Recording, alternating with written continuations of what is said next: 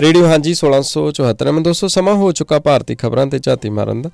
इस टाइम साडे नाल प्रीतम रुपाल जी ने। आओ जाणदे हां किहड़ियां ने खास अपडेट्स। हांजी सर, तुसीं आउणे रहो। स्वागत तुहाडा रेडियो हांजी ते। बहुत शुक्रिया रणजोत जी, मेरे ਵੱਲੋਂ ਸਾਰਿਆਂ ਨੂੰ ਸਤਿ ਸ੍ਰੀ ਅਕਾਲ। ਜੋ ਖਾਸ ਖਬਰਾਂ ਨੇ ਵਿੱਚ ਪਹਿਲੀ ਖਬਰ ਕਿ ਬੇਵਸਾਹੀ ਦੇ ਮਤੇ ਉੱਪਰ ਕੱਲ ਪ੍ਰਧਾਨ ਮੰਤਰੀ ਦਾ ਭਾਸ਼ਣ ਹੋਇਆ ਤੇ ਇਹਦੇ ਨਾਲ ਹੀ ਜਿਹੜਾ ਹੈ ਉਸ ਤੋਂ ਬਾਅਦ ਜ਼ੁਬਾਨੀ ਵੋਟਾਂ ਦੇ ਨਾਲ ਜਿਹੜਾ ਹੈ ਇਹ ਮਤਾ ਰੱਦ ਹੋ ਗਿਆ ਤੇ ਪ੍ਰਧਾਨ ਮੰਤਰੀ ਨੇ ਕਿਹਾ ਕਿ ਪੂਰਾ ਮੁਲਕ ਮਨੀਪੁਰ ਦੇ ਲੋਕਾਂ ਦੇ ਨਾਲ ਖੜਾ ਤੇ ਉਧਰੋਂ ਵਿਰੋਧੀ ਧਿਰ ਨੇ ਜਿਹੜਾ ਹੈ ਲੋਕ ਸਭਾ ਚੋਂ ਵਾਕਆਊਟ ਕੀਤਾ। ਉਹਨਾਂ ਦੋਸ਼ ਲਾਇਆ ਕਿ ਪਹਿਲੇ ਜਿਹੜਾ 1.5 ਘੰਟੇ ਦੇ ਵਿੱਚ ਪ੍ਰਧਾਨ ਮੰਤਰੀ ਨੇ ਸਿਰਫ ਆਪਣੀ ਰਾਜਨੀਤੀ ਤੇ ਆਪਣੀਆਂ ਜਿਹੜੀਆਂ ਹੈ ਉਹ ਆਪਣੀ ਪ੍ਰੇਜ਼ ਕਰਦੇ ਰਹੇ ਤੇ ਉਹਨਾਂ ਨੇ ਮਨੀਪੁਰ ਦਾ ਜ਼ਿਕਰ ਤੱਕ ਨਹੀਂ ਕੀਤਾ ਤੇ ਇਸ ਤੋਂ ਦੁਖੀ ਹੋ ਕੇ ਜੋ ਵਿਰੋਧੀ ਧਿਰਾਂ ਚਾਹੁੰਦੀਆਂ ਸਨ ਕਿ ਪ੍ਰਧਾਨ ਮੰਤਰੀ ਜੀ ਕੁਝ ਬੋਲਣਗੇ ਉਹ ਵਾਕਆਊਟ ਕਰ ਗਏ ਤੇ ਇਹਦੇ ਨਾਲ ਹੀ ਕਾਂਗਰਸ ਦੇ ਜਿਹੜੇ ਲੋਕ ਸਭਾ ਦੇ ਵਿੱਚ ਕਾਂਗਰਸ ਦੇ ਨੇਤਾ ਨੇ ਅਧੀਰ ਰੰਜਨ ਚੌਧਰੀ, ਉਹਨਾਂ ਨੂੰ ਕੱਲ ਸਦਨ ਚੋਂ ਮੁਅੱਤਲ ਕਰ ਦਿੱਤਾ ਗਿਆ ਤੇ ਇੱਧਰ ਚੋਣ ਕਮਿਸ਼ਨਰਾਂ ਦੀ ਚੋਣ ਬਾਰੇ ਜਿਹੜਾ ਹੈਗਾ ਬਿੱਲ ਆ ਉਹ ਰਾਜ ਸਭਾ ਚ ਕੱਲ ਪੇਸ਼ ਹੋ ਗਿਆ ਤੇ ਚੋਣ ਕਮੇਟੀ ਚ ਹੁਣ ਜਿਹੜਾ ਹੈ ਸੁਪਰੀਮ ਕੋਰਟ ਦੇ ਚੀਫ ਜਸਟਿਸ ਦਾ ਨਾਂ ਹਟਾ ਦਿੱਤਾ ਗਿਆ ਤੇ ਜੋ ਬਿੱਲ ਹੈ ਬਿੱਲ ਦੇ ਵਿੱਚ ਕਿਹਾ ਗਿਆ ਕਿ ਕੈਬਨਿਟ ਦਾ ਜਿਹੜਾ ਹੈਗਾ ਕੈਬਨਿਟ ਮਿਨਿਸਟਰ ਹੈ ਜੋ ਤੇ ਉਹਨੂੰ ਜਿਹੜਾ ਹੈ ਇਹਦੇ ਚ ਸ਼ਾਮਲ ਕੀਤਾ ਜਾਏਗਾ। ਤੇ ਉਧਰੋਂ ਪੰਜਾਬ ਦੇ ਜਿਹੜਾ ਹੜ੍ਹਾਂ ਦਾ ਜਾਇਜ਼ਾ ਲੈਣ ਵਾਲੀ ਕੇਂਦਰੀ ਕਮੇਟੀ ਨੇ ਕੱਲ ਪੰਜਾਬ ਦੇ ਮੁੱਖ ਸਕੱਤਰ ਦੇ ਨਾਲ ਮੀਟਿੰਗ ਕੀਤੀ ਹੈ ਤੇ ਸਰਕਾਰ ਨੇ ਜਿਹੜਾ ਹੈ ਕੇਂਦਰੀ ਨਿਯਮਾਂ ਤੋਂ ਛੋਟ ਮੰਗੀ ਹੈ ਪੰਜਾਬ ਸਰਕਾਰ ਨੇ ਤੇ ਇੱਧਰ ਜਿਹੜਾ ਹੈ ਜਾਇਜ਼ਾ ਲਿਆ ਜੋ ਇਹ 3 ਦਿਨਾਂ ਦੌਰੇ ਦੇ ਦੌਰਾਨ ਤੇ ਉਹਨਾਂ ਨੇ ਇਸ ਗੱਲ ਦਾ ਨੋਟਿਸ ਲਿਆ ਕਿ ਹਿਮਾਚਲ ਪ੍ਰਦੇਸ਼ ਤੋਂ ਬਾਅਦ ਪੰਜਾਬ ਸਭ ਤੋਂ ਵੱਧ ਨੁਕਸਾਨ ਹੋਇਆ ਜਿੱਥੇ 6.25 ਲੱਖ ਏਕੜ ਜਿਹੜਾ ਰਕਬਾ ਤੇ ਉਹਦੇ 'ਚ ਫਸਲਾਂ ਤਬਾਹ ਹੋ ਗਈਆਂ ਤੇ 54 ਮਨੁੱਖੀ ਜਾਨਾਂ ਚਲੀਆਂ ਗਈਆਂ ਤੇ 27,000 ਦੇ ਕਰੀਬ ਜਿਹੜੇ ਮਵੇਸ਼ੀ ਨੇ ਜੋ ਪਾਲਤੂ ਪਸ਼ੂ ਨੇ ਉਹ ਮਾਰੇ ਗਏ। ਤੇ ਅਗਲੀ ਖਬਰ ਭਾਰਤ ਪਾਕਿਸਤਾਨ ਸੰਬੰਧਾਂ ਦੀ ਅਜੋਕੀ ਸਥਿਤੀ ਬਾਰੇ ਜਿਹੜਾ ਹੈ 14 ਅਗਸਤ ਨੂੰ ਇੱਕ ਸਮਾਗਮ ਅੰਮ੍ਰਿਤਸਰ 'ਚ ਹੋ ਰਿਹਾ, ਇਹਦੀਆਂ ਤਿਆਰੀਆਂ ਸ਼ੁਰੂ ਹੋ ਗਈਆਂ ਨੇ ਤੇ ਇਹਦੇ ਸੰਬੰਧ ਦੇ ਵਿੱਚ ਜੋ ਹੈ ਕੱਲ ਇੱਕ ਪ੍ਰੈਸ ਕਾਨਫਰੰਸ 'ਚ ਇਹ ਜਾਣਕਾਰੀ ਦਿੱਤੀ ਗਈ ਹੈ। ਤੇ ਨਾਲ ਹੀ ਜੇ ਆਪਾਂ ਅਜੋਕੀ ਸਥਿਤੀ ਦੀ ਗੱਲ ਕਰੀਏ, ਪਾਕਿਸਤਾਨ ਦੀ ਜਿਹੜੀ ਕੱਲ ਕੌਮੀ ਅਸੈਂਬਲੀ ਭੰਗ ਹੋ ਗਈ ਹੈ, ਪ੍ਰਧਾਨ ਮੰਤਰੀ ਨੇ ਇਹਦੀ ਜਿਹੜੀ ਸੀ ਉਹ ਸਿਫਾਰਿਸ਼ ਕੀਤੀ ਸੀ ਤੇ ਰਾਸ਼ਟਰਪਤੀ ਨੇ ਉਹ ਭੰਗ ਕਰ ਦਿੱਤੀ ਹੈ। ਹੁਣ ਚੋਣਾਂ ਦੀ ਤਿਆਰੀ ਕੀਤੀ ਜਾ ਰਹੀ ਹੈ। ਇਹ ਖਾਸ ਖਬਰਾਂ ਨੇ ਜੀ। ਜੀ ਬਹੁਤ ਸ਼ੁਕਰੀਆ। ਸਭ ਤੋਂ ਪਹਿਲਾਂ ਜੇਕਰ ਆਪਾਂ ਇਸੇ ਖਬਰ ਤੋਂ ਸ਼ੁਰੂ ਕਰੀਏ, ਭਾਰਤ ਪਾਕ ਦੀ ਦੋਸਤੀ ਨੂੰ ਲੈ ਕੇ ਇਹ ਜਿਹੜਾ ਅੰਮ੍ਰਿਤਸਰ ਦੇ ਵਿੱਚ ਸਮਾਗਮ ਦੀ ਤੁਸੀਂ ਗੱਲ ਕੀਤੀ ਹੈ, ਅਲੱਗ-ਅਲੱਗ ਤਰ੍ਹਾਂ ਦੇ ਇਹਨੂੰ ਲੈ ਕੇ ਵਿਚਾਰ ਚੱਲਦੇ ਨੇ। ਕਈ ਲੋਕ ਇਹਦੀ ਬਹੁਤ ਅਹਿਮੀਅਤ ਦੱਸਦੇ ਨੇ, ਬਹੁਤ ਇਹਦੀ ਦੱਸਦੇ ਨੇ ਕਿ ਹੋਰ ਜ਼ਿਆਦਾ ਵਧਾਏ ਜਾਣੇ ਚਾਹੀਦੇ ਨੇ ਇੱਦਾਂ ਦੇ ਯਤਨ। ਕਈ ਲੋਕ ਇਹ ਕਹਿ ਦਿੰਦੇ ਨੇ ਕਿ ਫਾਇਦਾ ਤਾਂ ਕੋਈ ਹੁੰਦਾ ਨਹੀਂ ਆ ਇਹਨਾਂ ਚੀਜ਼ਾਂ ਦਾ, ਕੋਈ ਐਵੇਂ ਸਮਾਂ ਵੇਸਟ ਕਰਨਾ, ਐਵੇਂ ਇਹਦੇ ਵਿੱਚ ਵੀ ਸਿਆਸਤ ਲੁਕੀ ਹੁੰਦੀ ਆ। ਕੀ ਅਹਿਮੀਅਤ ਹੈ ਇੱਦਾਂ ਦੇ ਪ੍ਰੋਗਰਾਮਾਂ ਦੀ ਤੇ ਇਸ ਅਜੋਕੇ ਸਮੇਂ ਦੇ ਵਿੱਚ ਕਿੰਨੀ ਕੁ ਜ਼ਿਆਦਾ ਜ਼ਰੂਰਤ ਹੈ ਕਿ ਇੱਦਾਂ ਦੇ ਉਦਮ ਹੋਰ ਜ਼ਿਆਦਾ ਵਧਾਏ ਜਾਣ? ਦੇਖੋ ਰਣਜੋਤ ਜੀ, ਪਹਿਲੀ ਗੱਲ ਤਾਂ ਸਾਨੂੰ ਇਤਿਹਾਸਕ ਤੌਰ ਤੇ ਇਹ ਸਮਝ ਲੈਣਾ ਚਾਹੀਦਾ ਹੈ ਕਿ ਜਦੋਂ ਦੇਸ਼ ਆਜ਼ਾਦ ਹੁੰਦਾ 1947 ਦੇ ਵਿੱਚ, ਜੋ ਉਸ ਵੇਲੇ ਦੀ ਜੋ ਬਰਤਾਨਵੀ ਜੋ ਹੁਕੂਮਤ ਸੀ ਇੱਕ ਫਾਰਮੂਲਾ ਲੈ ਕੇ ਆਈ ਦੇਸ਼ ਦੀ ਆਜ਼ਾਦੀ ਦੇ ਨਾਲ ਹੀ ਦੇਸ਼ ਦੇ ਬਟਵਾਰੇ ਦਾ, ਕਿਉਂਕਿ ਮੁਸਲਿਮ ਲੀਗ ਦੀ ਜਿਹੜੀ ਮੰਗ ਸੀ ਉਹ ਬਹੁਤ ਜ਼ੋਰ ਫੜ ਗਈ ਸੀ ਇੱਕ ਵੱਖਰਾ ਦੇਸ਼ ਬਣਾਉਣ ਦੀ, ਪਾਕਿਸਤਾਨ ਦਾ ਨਾਂ ਵੀ ਜਿਹੜਾ ਸੀ ਉਹ ਆ ਗਿਆ ਸੀ ਚਰਚਾ ਦੇ ਵਿੱਚ। ਤੇ ਉਸ ਤੋਂ ਬਾਅਦ ਦੇਸ਼ ਆਜ਼ਾਦ ਹੋਣ ਦੇ ਨਾਲ ਹੀ ਜਿਹੜੀ ਵੰਡ ਹੁੰਦੀ ਹੈ ਹਿੰਦੁਸਤਾਨ ਦੀ, ਉਹਦੇ ਸਿਰਫ 2 ਜਿਹੜੇ ਪ੍ਰੋਵਿੰਸ ਨੇ ਉਹਨਾਂ ਦੀ ਵੰਡ ਹੁੰਦੀ ਹੈ, ਉਹਨਾਂ ਦੀ ਤਕਸੀਮ ਹੁੰਦੀ ਹੈ, ਜਿਹਦੇ 'ਚ ਪੰਜਾਬ ਤੇ ਬੰਗਾਲ। ਤੇ ਬੰਗਾਲ ਦੇ 2 ਹਿੱਸੇ ਟੋਟੇ ਹੋ ਗਏ, ਇਸ ਤਰ੍ਹਾਂ ਪੰਜਾਬ ਦੇ ਵੀ ਜਿਹੜੇ 2 ਟੋਟੇ ਹੋ ਗਏ। ਹਾਲਾਂਕਿ ਜਿਹੜਾ ਵੱਡਾ ਪੰਜਾਬ ਹੈ ਉਹ ਉਧਰਲੇ ਪਾਸੇ ਰਹਿ ਗਿਆ ਜੋ ਪਾਕਿਸਤਾਨ ਵਾਲੇ ਪਾਸੇ, ਤੇ ਇਸ ਪਾਸੇ ਜਿਹੜਾ ਸੀਗਾ ਉਹ ਛੋਟਾ ਪੰਜਾਬ ਇਲਾਕੇ ਦੇ ਹਿਸਾਬ ਨਾਲ ਮਿਲਿਆ। ਤੇ ਇਹ ਜਿਹੜੀ ਤਕਸੀਮ ਹੋਈ, ਚਲੋ ਜੇ ਇਹ ਸਾਰਾ ਫੈਸਲਾ ਹੋ ਹੀ ਗਿਆ ਸੀ, ਜੇ ਇਹ ਤਕਸੀਮ ਸ਼ਾਂਤੀ ਅਮਨ ਅਮਾਨ ਨਾਲ ਹੋ ਜਾਂਦੀ ਫਿਰ ਸ਼ਾਇਦ ਐਡੀ ਸਮੱਸਿਆ ਨਾ ਆਉਂਦੀ, ਕਿਉਂਕਿ ਤਕਸੀਮ ਜਿਹੜੀ ਸੀ ਉਹ ਸਾਨੂੰ ਸਾਰਿਆਂ ਨੂੰ ਪਤਾ ਹੈ ਤੇ ਕਿ 10 ਲੱਖ ਪੰਜਾਬੀਆਂ ਦੀਆਂ ਜਿਹੜੀਆਂ ਲਾਸ਼ਾਂ ਦੇ ਉੱਪਰ ਜਿਹੜੀ ਆ ਇਹ ਤਕਸੀਮ ਹੋਈ ਆ। ਤੇ ਇਹ ਗੱਲ ਜਿਹੜੇ ਪਿਛਲੇ 70 ਸਾਲਾਂ ਦੇ ਵਿੱਚ ਲਗਾਤਾਰ ਸੁਲਗਦੀ ਆ ਰਹੀ ਹੈ ਕਿ ਜਿਹੜਾ ਹੈ ਇਹ ਦੋਨਾਂ ਪੰਜਾਬਾਂ ਦੇ ਵਿੱਚ ਜਿਹੜੀਆਂ ਨੇੜਤਾ ਦੁਬਾਰਾ ਕਿਉਂ ਨਹੀਂ ਹੋ ਸਕਦੀ।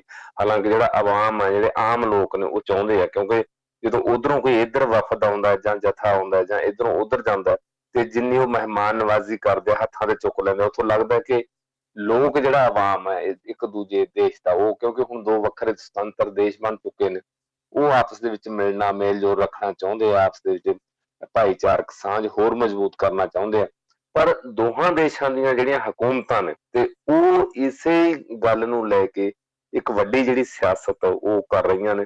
ਤੇ ਇਹ ਨਹੀਂ ਕਿ ਜਿਹੜੀ ਇਹ ਸਿਆਸਤ ਜਿਹੜੀ ਆ ਹੁਣ ਹੋਣ ਲੱਗੀ ਹੈ, ਇਹ ਸ਼ੁਰੂ ਤੋਂ ਜਦੋਂ ਤੋਂ ਦੇਸ਼ ਦਾ ਜਿਹੜਾ ਹੈਗਾ ਬਟਵਾਰਾ ਹੋਇਆ ਜਾਂ ਕਹੀਏ ਕਿ ਦੇਸ਼ ਆਜ਼ਾਦ ਹੋਇਆ, ਤੇ ਉਸ ਤੋਂ ਬਾਅਦ ਹੀ ਜਿਹੜੀਆਂ ਏਦਾਂ ਦੀਆਂ ਜਿਹੜੀਆਂ ਸੀ ਉਹ ਗੱਲਾਂ ਸ਼ੁਰੂ ਹੋਈਆਂ।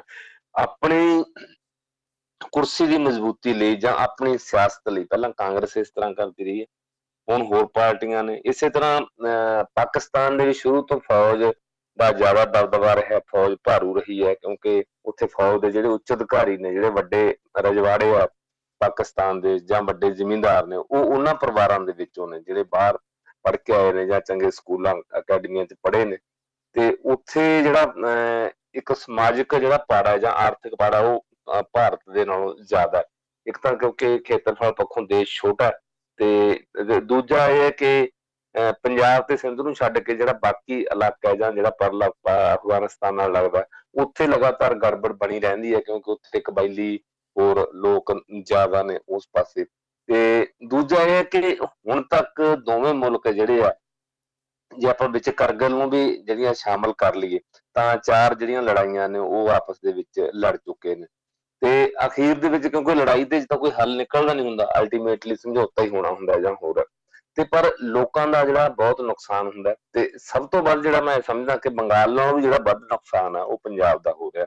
ਇੱਕ ਤਾਂ ਸਭ ਤੋਂ ਵੱਡਾ ਕਾਰਨ ਜਿਹੜਾ ਹੈਗਾ ਇਹਦੇ 'ਚ ਰਣਜੋਤ ਜੀ ਇਹ ਹੈ ਕਿ ਜਿਹੜਾ ਸਾਡਾ ਇਹ ਸਭ ਤੋਂ ਜਿਹੜਾ ਪਹਿਲਾ ਜਿਹੜਾ ਬਾਰਡਰ ਹੈ ਅਟਾਰੀ ਵਾਹਗਾ ਜਿਹਨੂੰ ਆਪਾਂ ਕਹਿੰਦੇ ਹਾਂ, ਹਾਲਾਂਕਿ ਇੱਥੇ ਇੰਟੈਗਰੇਟਡ ਜਿਹੜੀ ਪੋਸਟ ਵੀ ਬਣਾਈ ਗਈ ਹੈ, ਵਪਾਰ ਦੇ ਪੱਖੋਂ ਇਹਨੂੰ ਅਹਿਮੀਅਤ ਵੀ ਦਿੱਤੀ ਗਈ ਹੈ, ਪਰ ਇਸ ਪਾਸੇ ਤੋਂ ਜਿਹੜਾ ਵਪਾਰ ਨੂੰ ਤਰਜੀਹ ਕਦੇ ਵੀ ਨਹੀਂ ਦਿੱਤੀ ਗਈ, ਕਿਸੇ ਵੀ ਸਰਕਾਰ ਨੇ ਤਰਜੀਹ ਨਹੀਂ ਦਿੱਤੀ ਗਈ। ਵਾਰ-ਵਾਰ ਮੰਗ ਕਰਨ ਤੇ ਵਾਰ-ਵਾਰ ਕਹਿਣ ਤੇ ਇਹ ਤਰਜੀਹ ਨਹੀਂ ਦਿੱਤੀ ਗਈ।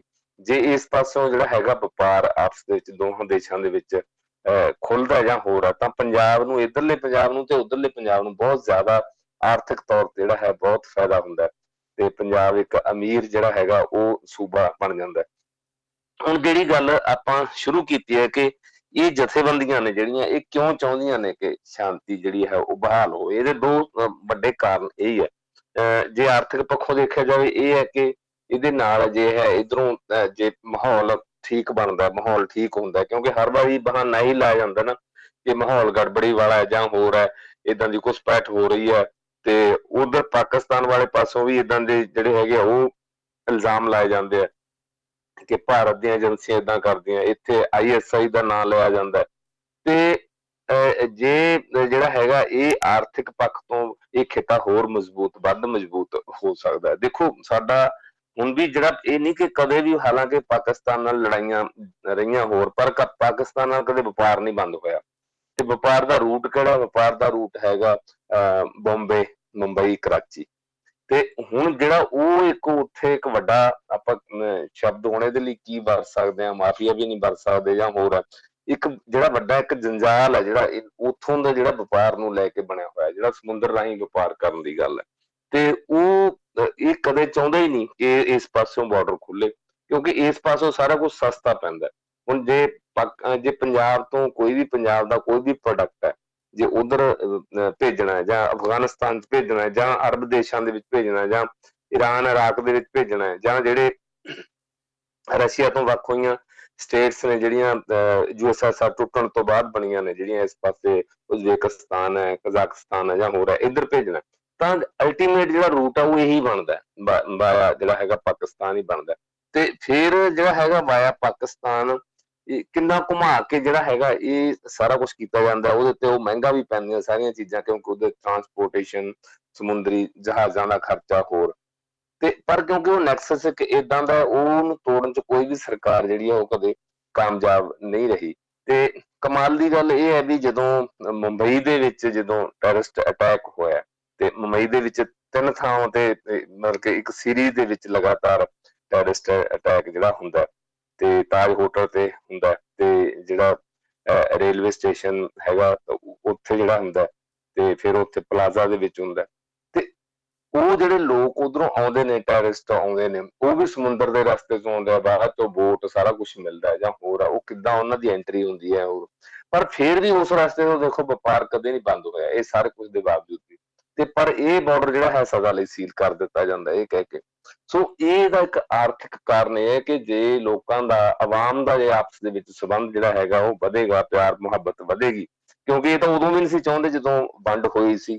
ਤੇ ਠੀਕ ਆ, ਉਦੋਂ ਇਦਾਂ ਦਾ ਫਿਰਕੂ ਮਾਹੌਲ ਬਣਾ ਦਿੱਤਾ ਗਿਆ ਤੇ ਬੇਸਮਝੀ ਦੇ ਵਿੱਚ ਜਾਂ ਇਦਾਂ ਦੇ ਅਫਵਾਹਾਂ ਫੈਲਾ ਦਿੱਤੀਆਂ ਗਈਆਂ ਤੇ ਲੋਕ ਅੰਨ੍ਹੇਵਾਹ ਕੁਝ ਇਦਾਂ ਦੇ ਐਲੀਮੈਂਟ ਵਿੱਚ ਹੁੰਦੇ ਆ ਤੇ ਜਿਨ੍ਹਾਂ ਨੇ ਇਦਾਂ ਇਸ ਨੂੰ ਅੰਜਾਮ ਦਿੱਤਾ। ਤੇ ਦੂਸਰਾ ਜਿਹੜਾ ਹੈਗਾ ਇਹਦਾ ਕਾਰਨ ਹੈਗਾ ਜਿਹੜਾ ਸੋਸ਼ਲ, ਜਿਹੜਾ ਹੋਰ ਵੀ ਵੱਧ ਇੰਪੋਰਟੈਂਟ ਹੈ। ਹੁਣ ਅਸੀਂ ਰੋਜ਼ ਕੋਈ ਨਾ ਕੋਈ ਬੜੀਆਂ ਇਮੋਸ਼ਨਲ ਕਹਾਣੀਆਂ ਪੜ੍ਹਦੇ ਹਾਂ, ਅਖਬਾਰਾਂ ਦੇ ਵਿੱਚ ਛਪਦੀਆਂ ਨੇ। ਕਰਤਾਰਪੁਰ ਸਾਹਿਬ ਲੋਕ ਮੱਥਾ ਟੇਕਣ ਜਾਂਦੇ ਆ ਲਾਂਘਾ ਬਣ ਤੋਂ ਬਾਅਦ, ਉੱਥੇ ਵਿਛੜੇ ਹੋਏ ਪਰਿਵਾਰ, ਭੈਣ ਭਰਾ, ਕਦੇ ਕਦੇ ਧੀ ਪੁੱਤ, ਕਦੇ ਮਤਲਬ ਕਿ ਏਦਾਂ ਉਹ ਆਪਸ ਦੇ ਵਿੱਚ ਮਿਲਦੇ ਆ, ਉੱਥੇ ਬੜਾ ਭਾਵੁਕ ਮਾਹੌਲ ਬਣਦਾ ਹੋਰ ਹੈ। ਤੇ ਜੇ ਇੱਥੋਂ ਈਜ਼ੀ ਕੀਤਾ ਜਾਂਦਾ ਹੈ, ਸੌਖਾ ਕੀਤਾ ਜਾਂਦਾ ਇਹ ਬਾਰਡਰ ਜਾਂ ਹੋਰ ਹੈ, ਤੇ ਇਹ ਫਿਰ ਇਦਾਂ ਦੀਆਂ ਸਮੱਸਿਆਵਾਂ, ਕਿਉਂਕਿ ਲੋਕ ਉਦੋਂ ਤੋਂ ਹੀ ਆਪਸ ਦੇ ਵਿੱਚ ਮਿਲਣਾ ਜੁਲਣਾ ਚਾਹੁੰਦੇ ਸੀ, ਮਿਲਦੇ ਜੁਲਦੇ। ਤੇ ਇਹਦੇ ਚ ਇਹ ਹੈ ਕਿ 1950 ਤੱਕ, 47 ਤੋਂ ਬਾਅਦ ਜਿਹੜਾ ਹੈ 3 ਸਾਲ, ਇਸ ਕਿਸਮ ਦਾ ਇੱਥੇ ਕੋਈ ਬਾਰਡਰ ਏਦਾਂ ਨਹੀਂ ਸੀ ਜਿਵੇਂ ਹੁਣ ਹੈ, ਜਾਂ ਹੁਣ ਤਾਂ ਕੰਡੇਵਾਰ ਵਾੜ ਰਾਜਸਥਾਨ ਤੱਕ ਲਾ ਦਿੱਤੀ ਗਈ ਹੈ, ਏਦਾਂ ਨਹੀਂ ਸੀ ਕੋਈ। ਐ ਲੋਕ ਇੱਕ ਦੂਜੇ ਦੀਆਂ ਖੇਤਾਂ ਤੇ ਵੱਟਾਂ ਬੰਨਿਆਂ ਤੇ ਬਹਿ ਕੇ ਗੱਲਾਂ ਵੀ ਕਰਦੇ ਸੀ ਜਾਂ ਹੋਰ ਹੈ। ਤੇ ਆਉਣ ਜਾਣ ਵੀ ਜਿਹੜਾ ਸੀ ਇਹ ਬਣਿਆ ਹੋਇਆ ਸੀ। ਤੇ ਉਦੋਂ ਕਦੇ ਵੀ ਤੁਸੀਂ ਪੁਰਾਣਾ ਸਾਰਾ ਚੁੱਕ ਕੇ ਦੇਖ ਲਓ, ਕਿਤੇ ਤੁਹਾਨੂੰ ਇਹ ਨਹੀਂ ਮਿਲਦਾ ਕਿ ਕਿਤੇ ਸਮਗਲਿੰਗ ਬਹੁਤ ਜ਼ਿਆਦਾ ਹੋ ਗਈ ਜਾਂ ਕਿਤੇ ਹੋਰ, ਕਿਉਂਕਿ ਲੋਕਾਂ ਦਾ ਇੱਕ ਜਿਹੜਾ ਆਪਸੀ ਪ੍ਰੈਸ਼ਰ ਜਿਹੜਾ ਹੁੰਦਾ, ਦਬਾਅ ਹੁੰਦਾ, ਉਹ ਬਹੁਤ ਵੱਡੀ ਚੀਜ਼ ਹੁੰਦੀ ਹੈ ਜੇ ਉਹਨੂੰ ਸਮਝਿਆ ਜਾਵੇ। ਜਦੋਂ ਤੁਸੀਂ ਲੋਕਾਂ ਨੂੰ, ਆਮ ਲੋਕਾਂ ਨੂੰ ਪਾਸੇ ਹਟਾ ਦਿੰਦੇ ਹੋ ਤੇ ਆਪਣੇ ਹੱਥ 'ਚ ਲੈ ਲੈਂਦੇ ਹੋ, ਫਿਰ ਤੁਸੀਂ ਸਾਰੇ ਸਿਸਟਮ ਨੂੰ ਆਪਣੇ ਮੁਤਾਬਕ ਚਲਾਉਂਦੇ ਹੋ। ਹੁਣ ਦੇਖੋ, ਜਿਵੇਂ ਛੋਟਾ ਜਿਹਾ ਇਹ ਦੇਵਾਂ ਰੈਫਰੈਂਸ, ਇਹਨਾਂ ਦਿਨਾਂ ਦੇ ਵਿੱਚ ਹੀ ਪਿੰਡਾਂ ਦੇ ਵਿੱਚ ਹੁਣ ਲੋਕਾਂ ਨੇ ਨਸ਼ਿਆਂ ਦੇ ਖਿਲਾਫ ਖੁਦ ਮੁਹਿੰਮ ਸ਼ੁਰੂ ਕੀਤੀ ਹੈ, ਠੀਕਰੀ ਪਹਿਰੇ ਲਾਉਣੇ ਸ਼ੁਰੂ ਕਰਤੇ ਜਾਂ ਹੋਰ। ਤੇ ਕੁਦਰਤੀ ਤੌਰ ਤੇ ਕਿ ਇਹ ਜਿਹੜਾ ਇਹ ਦਬਾਅ ਹੁੰਦਾ, ਜਿਹੜਾ ਪ੍ਰੈਸ਼ਰ ਹੁੰਦਾ ਜਾਂ ਹੋਰ, ਇਹ ਬਹੁਤ ਜ਼ਿਆਦਾ ਅਸਰ ਕਰਦਾ। ਤੇ ਇਸੇ ਤਰ੍ਹਾਂ ਹੀ ਉਦੋਂ ਸੀ। ਤੇ ਸਾਡਾ ਜਿਹੜੇ ਬਾਅਦ ਦੇ ਵਿੱਚ ਜਿਹੜੀਆਂ ਕਮੇਟੀਆਂ ਬਣੀਆਂ, ਸਾਂਝੀਆਂ ਕਮੇਟੀਆਂ ਬਣੀਆਂ, ਫੌਜ ਉਹਦੇ 'ਚ ਰਹੀ ਸ਼ਾਮਲ, ਤੇ ਖਾਸ ਕਰਕੇ ਜਿਹੜੀਆਂ ਸਾਡੀਆਂ ਕੁੜੀਆਂ ਉੱਧਰ ਰਹਿ ਗਈਆਂ ਸੀ ਜਾਂ ਉੱਧਰ ਦੀਆਂ ਕੁੜੀਆਂ ਇੱਧਰ ਰਹਿ ਗਈਆਂ ਸੀ, ਉਹਨਾਂ ਨੂੰ ਦੁਬਾਰਾ ਉਹਨਾਂ ਦੇ ਮੁੜ ਵਸੇਬੇ ਲਈ ਮੀਟਿੰਗਾਂ ਹੁੰਦੀਆਂ ਰਹੀਆਂ, ਆਉਂਦੇ ਜਾਂਦੇ ਰਹੇ, ਇੱਥੋਂ ਤੱਕ ਕਿ ਪਿੰਡਾਂ 'ਚ ਲੋਕ ਜਾ ਕੇ ਕਰਦੇ ਰਹੇ। ਤੇ ਇਹ ਸਾਰਾ ਕੁਛ ਚੱਲਦਾ ਰਿਹਾ। ਤੇ ਕਮਾਲ ਦੀ ਗੱਲ ਇਹ ਸੀਗਾ ਕਿ 47 ਦੇ ਵਿੱਚ ਇਹ ਸਾਰਾ ਕੁਛ ਹੁੰਦਾ, ਤੇ ਉਦੋਂ ਬਾਅਦ ਜਿਹੜਾ 50-52 ਤੱਕ ਜਿਹੜਾ ਸੀ ਲੋਕ, ਉਦੋਂ ਹੀ ਉਹਨਾਂ ਦੇ ਜਿਹੜੇ ਸੀ ਜ਼ਖਮਾਂ ਤੇ ਜਿਹੜੀ ਮੱਲਮ ਜਿਹੜੀ ਹੈ ਉਹ ਲੱਗਣੀ ਸ਼ੁਰੂ ਹੋ ਗਈ ਸੀ, ਇਸ ਕਰਕੇ ਕਿ ਲੋਕਾਂ ਦਾ ਉਦੋਂ ਆਪਸ ਦੇ ਵਿੱਚ ਆਉਣ ਜਾਣ ਜਿਹੜਾ ਸੀ ਬਣ ਗਿਆ ਸੀ। ਠੀਕ ਹੈ, ਲੋਕਾਂ ਨੂੰ ਹੇਰਵਾ ਸੀ ਆਪਣੀਆਂ ਜਾਇਦਾਦਾਂ ਖੁੱਸਣ ਦਾ, ਆਪਣੇ ਘਰ ਖੁੱਸਣ ਦਾ, ਆਪਣੀਆਂ ਜ਼ਮੀਨਾਂ, ਆਪਣੇ ਵਪਾਰਕ ਥਾਵਾਂ, ਜਿਵੇਂ ਬਹੁਤਾ ਜਿਹੜਾ ਸੀ ਸਾਡਾ ਵਪਾਰੀ ਤਬਕਾ, ਉਹ ਤਾਂ ਜਿਹੜਾ ਸੀਗਾ ਇਹ ਇਸਲਾਮਾਬਾਦ, ਇਹ ਜਿਹੜਾ ਲਾਹੌਰ ਤੋਂ ਜਾਂ ਰਾਵਲਪਿੰਡੀ ਤੋਂ ਇੱਥੋਂ ਜਿਹੜਾ ਹੈ ਉੱਠ ਕੇ ਆਇਆ ਸੀ। ਤੇ ਪਰ ਇਹ ਕਿ ਪਰ ਫਿਰ ਵੀ ਇੱਕ ਜਿਹੜੀ ਸਾਂਝ ਉਦੋਂ ਸੀ, ਜਿਉਂ-ਜਿਉਂ ਸਰਕਾਰਾਂ ਇਹਦਾ ਸਕੰਜਾ ਮਜ਼ਬੂਤ ਕਰੜਾ ਕਰਦੀਆਂ ਗਈਆਂ, ਲੜਾਈਆਂ ਵਾਲੇ ਪਾਸੇ ਤਾਂ ਜਿਹੜਾ ਹੈ ਵੱਧ ਧਿਆਨ ਦਿੱਤਾ ਗਿਆ। ਤੇ ਫੌਜਾਂ ਦੀ ਮਜ਼ਬੂਤੀ, ਅਸਲੇ ਦੀ ਮਜ਼ਬੂਤੀ, ਕਿੱਥੇ ਕਿਹੜਾ ਅਸਲਾ ਬੀੜਨਾ, ਕਿੱਥੇ ਕਿਹੜਾ ਅਸਲਾ ਬੀੜਨਾ, ਉੱਥੇ ਜਿੰਨੀਆਂ ਵੀ ਸਰਕਾਰਾਂ ਬਣੀਆਂ ਜਾਂ ਫੌਜੀ ਹਕੂਮਤਾਂ ਆਈਆਂ, ਉਹ ਹਮੇਸ਼ਾ ਭਾਰਤ ਨੂੰ ਹਊਆ ਬਣਾ ਕੇ ਆਪਣੇ ਲੋਕਾਂ 'ਚ ਪੇਸ਼ ਕਰਦੀਆਂ ਰਹੀਆਂ। ਸਾਡੀਆਂ ਸਰਕਾਰਾਂ ਪਾਕਿਸਤਾਨ ਨੂੰ ਹਊਆ ਬਣਾ ਕੇ ਪੇਸ਼ ਕਰਦੀਆਂ ਰਹੀਆਂ, ਦੇਖੋ ਜੀ ਆਹ ਪਾਕਿਸਤਾਨ ਆਹ ਕਰ ਰਿਹਾ, ਪਾਕਿਸਤਾਨ ਕਿਸੇ ਵੇਲੇ ਵੀ ਹਮਲਾ ਕਰ ਸਕਦਾ। ਸਾਡਾ ਮੀਡੀਆ ਵੀ ਜਿਹੜਾ ਖਾਸ ਕਰਕੇ ਇਹਦੇ 'ਚ ਉਦੋਂ ਸ਼ਾਮਲ ਹੁੰਦਾ ਰਿਹਾ ਇਸ ਗੱਲ 'ਚ। ਅਖਬਾਰਾਂ ਦੇ ਵਿੱਚ ਤੁਸੀਂ ਦੇਖ ਲਓ ਕਿ ਜਿਹੜੇ ਨੈਸ਼ਨਲ ਪੇਪਰ ਨੇ, ਵੱਡੇ ਵੱਡੇ ਐਡੀਟੋਰੀਅਲ ਲਿਖੇ ਜਾਂਦੇ ਰਹੇ ਇੱਕ ਦੂਜੇ ਦੇਸ਼ ਦੇ ਖਿਲਾਫ। ਤੇ ਮਤਲਬ ਕਿ ਏਦਾਂ ਦਾ ਜਿਹੜਾ ਪ੍ਰੋਪੇਗੈਂਡਾ ਇਹਨਾਂ ਕਰਕੇ, ਨਫ਼ਰਤ ਵਾਲਾ, ਤੇ ਇਹ ਆਮ ਲੋਕਾਂ ਦੇ ਵਿੱਚ ਇਹ ਕੋਸ਼ਿਸ਼ ਕੀਤੀ ਗਈ। ਤੇ ਉਹ ਫਿਰ ਨਫ਼ਰਤ ਕੁਦਰਤੀ ਤੌਰ ਤੇ ਜਿਹੜੇ ਆਵਾਮ ਦੇ ਵਿੱਚ ਜਿਹੜਾ ਸਾਡਾ ਇੱਕ ਸੁਪਰ ਨੈਸ਼ਨਲਿਜ਼ਮ ਆਪਾਂ ਖੜਾ ਕਰ ਦਿੰਦੇ ਹਾਂ, ਜਿਹਨੂੰ ਅੰਧ ਰਾਸ਼ਟਰਵਾਦ ਆਪਾਂ ਕਹਿੰਦੇ ਆ, ਤੇ ਉਹ ਫਿਰ ਜਿਹੜੇ ਇੱਕ ਹਿਊਮਨ ਬੀਇੰਗ ਤੋਂ ਕਿਤੇ ਉੱਪਰ ਉੱਠ ਕੇ ਗੱਲ ਜਿਹੜੀ ਚਲੀ ਜਾਂਦੀ ਆ, ਉਹ ਉਸੇ ਤਰ੍ਹਾਂ ਹੀ ਖਤਰਨਾਕ ਹੁੰਦੀ ਹੈ ਜਿਵੇਂ ਕਿਤੇ ਫਿਰਕੂ ਮਾਹੌਲ ਬਣ ਜਾਂਦਾ ਜਾਂ ਕਿਤੇ ਏਦਾਂ ਦੀਆਂ ਜਿਹੜੀਆਂ ਫਿਰਕੂ ਤਣਾਅ ਪੈਦਾ ਹੁੰਦਾ। ਤੇ ਇਸੇ ਤਰ੍ਹਾਂ ਦੇ ਮੈਂ ਸਮਝਦਾ ਕਿ ਜਿਹੜਾ ਇਹ ਤਣਾਅ, ਹਾਲਾਂਕਿ ਜਿਹੜਾ ਇੰਡੀਆ ਸਬ ਕੰਟੀਨੈਂਟ ਜਿਹਨੂੰ ਆਪਾਂ ਕਹਿੰਦੇ ਆ, ਤੇ ਇਹਦੇ ਵਿੱਚ ਏਦਾਂ ਦਾ ਗੱਲ ਹੋਣੀ ਨਹੀਂ ਚਾਹੀਦੀ। ਇੱਥੇ ਕੋਈ ਇਸ ਕਿਸਮ ਦਾ ਇਹ ਖਿੱਤੇ ਦੇ ਵਿੱਚ ਸੰਬੰਧ ਆਪਸ ਦੇ ਵਿੱਚ ਹੋਣੇ ਚਾਹੀਦੇ ਨੇ। ਹੁਣ ਜਿੱਦਾਂ ਯੂਰਪੀਅਨ ਯੂਨੀਅਨ ਜਿਹੜੀ ਬਣ ਗਈ ਹੈ, ਤੇ ਉਸ ਤੋਂ ਪਹਿਲਾਂ ਜਿਹੜੀ ਦੇਖੋ ਬਰਲਿਨ ਦੀ ਕੰਧ ਢਾਤੀ ਲੋਕਾਂ ਨੇ, ਤੇ ਜਿਹੜੇ ਦੋਨੇ ਜਿਹੜੇ ਜਰਮਨੀ ਮੁਲਕ ਅਲੱਗ-ਅਲੱਗ ਹੋ ਗਏ ਸੀ, ਤੇ ਇੱਕ ਦੂਜੇ ਦੇ ਦੁਸ਼ਮਣ ਸਮਝਦੇ ਸੀ, ਉਹ ਇੱਕ ਮੁਲਕ ਬਣ ਗਿਆ ਦੁਬਾਰਾ। ਤੇ ਸੋ ਇਸ ਤਰ੍ਹਾਂ ਦਾ ਚਲੋ ਉਹ ਹੁਣ ਬਾਰਡਰ ਤਾਂ ਨਹੀਂ ਹਟਾਏ ਜਾ ਸਕਦੇ, ਪਰ ਜਿਹੜੇ ਹੈ ਬਾਰਡਰਸ ਨੂੰ ਉੱਥੇ ਜਿਹੜਾ ਹੈਗਾ ਆਪਾਂ ਜਿਹੜਾ ਤਣਾਅ ਘਟਾਇਆ ਜਾ ਸਕਦਾ ਹੈ, ਜਾਂ ਜਿਹੜਾ ਇੰਡੀਆ ਸਬ ਕੰਟੀਨੈਂਟ ਹੈ ਜਿਹਦੇ ਚ ਜਿਹੜੇ ਇਹ 7-8 ਜਿਹੜੇ ਮੁਲਕ ਆਉਂਦੇ ਆ, ਤੇ ਉਹਨਾਂ ਮੁਲਕਾਂ ਦੇ ਵਿੱਚ ਤਾਂ ਆਪਸ ਦੇ ਵਿੱਚ ਸੌਖਾ ਕੀਤਾ ਜਾ ਸਕਦਾ, ਵਪਾਰ ਸੌਖਾ ਕੀਤਾ ਜਾ ਸਕਦਾ ਜਾਂ ਹੋਰ ਹੈ। ਤੇ ਮੈਨੂੰ ਲੱਗਦੀ ਹੈ ਕਿ ਬਾਕੀ ਮੁਲਕਾਂ ਨਾਲ ਇੰਨੀ ਜਿਹੜੀ ਸਮੱਸਿਆ ਨਹੀਂ ਹੈ, ਤੇ ਨੇਪਾਲ ਭੂਟਾਨ ਨਾਲ ਇੰਡੀਆ ਨੂੰ ਕੋਈ ਸਮੱਸਿਆ ਨਹੀਂ ਹੈ, ਉੱਥੇ ਬਿਨਾਂ ਜਿਹੜਾ ਹੈਗਾ ਪਾਸਪੋਰਟ ਤੋਂ ਵੀ ਜਾ ਸਕਦੇ ਹਾਂ। ਤੇ ਬੰਗਲਾਦੇਸ਼ ਨਾਲ ਵੀ ਬਹੁਤੀ ਨਹੀਂ ਹੈ, ਸ਼੍ਰੀਲੰਕਾ ਨਾਲ ਵੀ ਬਹੁਤੀ ਨਹੀਂ ਹੈ। ਤੇ ਹਮੇਸ਼ਾ ਜਿਹੜਾ ਹੈਗਾ ਉਹ ਜਿਹੜੀ ਵੱਡੀ ਸਮੱਸਿਆ ਜਾਂ ਜਿਹੜਾ ਇੱਕ ਤਣਾਅ ਦਾ ਇੱਕ ਐਪੀਸੈਂਟਰ ਬਣਾਇਆ ਜਾਂਦਾ, ਉਹ ਪਾਕਿਸਤਾਨ ਬਣਾਇਆ ਜਾਂਦਾ। ਤੇ ਇਹਦੇ ਲਈ ਦੋਨੇ ਹਕੂਮਤਾਂ, ਜਿਹੜੇ ਦੋਨੇ ਦੇਸ਼ਾਂ ਦੀਆਂ ਹਕੂਮਤਾਂ ਜ਼ਿੰਮੇਵਾਰ ਨੇ, ਕਿਉਂਕਿ ਉਹ ਸੱਤਾ 'ਚ ਰਹਿਣੀਆਂ ਚਾਹੁੰਦੀਆਂ ਨੇ, ਆਪਣੀ ਸੱਤਾ 'ਚ ਰਹਿਣ ਵਾਸਤੇ ਇਹਨੂੰ ਇੱਕ ਹਰਬੇ ਦੇ ਤੌਰ ਤੇ ਵਰਤਦੀਆਂ। ਹੁਣ ਜਿਹੜੀਆਂ ਇਹ ਸੰਸਥਾਵਾਂ ਨੇ ਜਿਹੜੀਆਂ ਰਣਜੋਤ ਜੀ, 1996 ਦੇ ਵਿੱਚ ਮੈਨੂੰ ਯਾਦ ਹੈ ਜਿਹੜਾ ਹਿੰਦ ਪਾਕ ਦੋਸਤੀ ਦਾ ਜਿਹੜਾ ਸ਼ੁਰੂ ਹੋਇਆ ਦੁਬਾਰਾ, ਜਦੋਂ ਪੱਤਰਕਾਰ ਕੁਲਦੀਪ ਨਈਅਰ ਹੋਰੀ ਅੱਗੇ ਆਏ ਨਿੱਤਰ ਕੇ, ਤੇ ਉਹਨਾਂ ਨੇ ਅੱਗੇ ਲਾ ਕੇ, ਕਿਉਂਕਿ ਕੁਲਦੀਪ ਨਈਅਰ ਨੇ ਖੁਦ ਇਹ ਦਰਦ ਜਿਹੜਾ ਹੰਢਾਇਆ ਸੀ ਵੰਡ ਦਾ, ਤਕਸੀਮ ਦਾ, ਉਹਨਾਂ ਨੂੰ ਇਸ ਗੱਲ ਦੀ ਵੀ ਸਮਝ ਸੀ।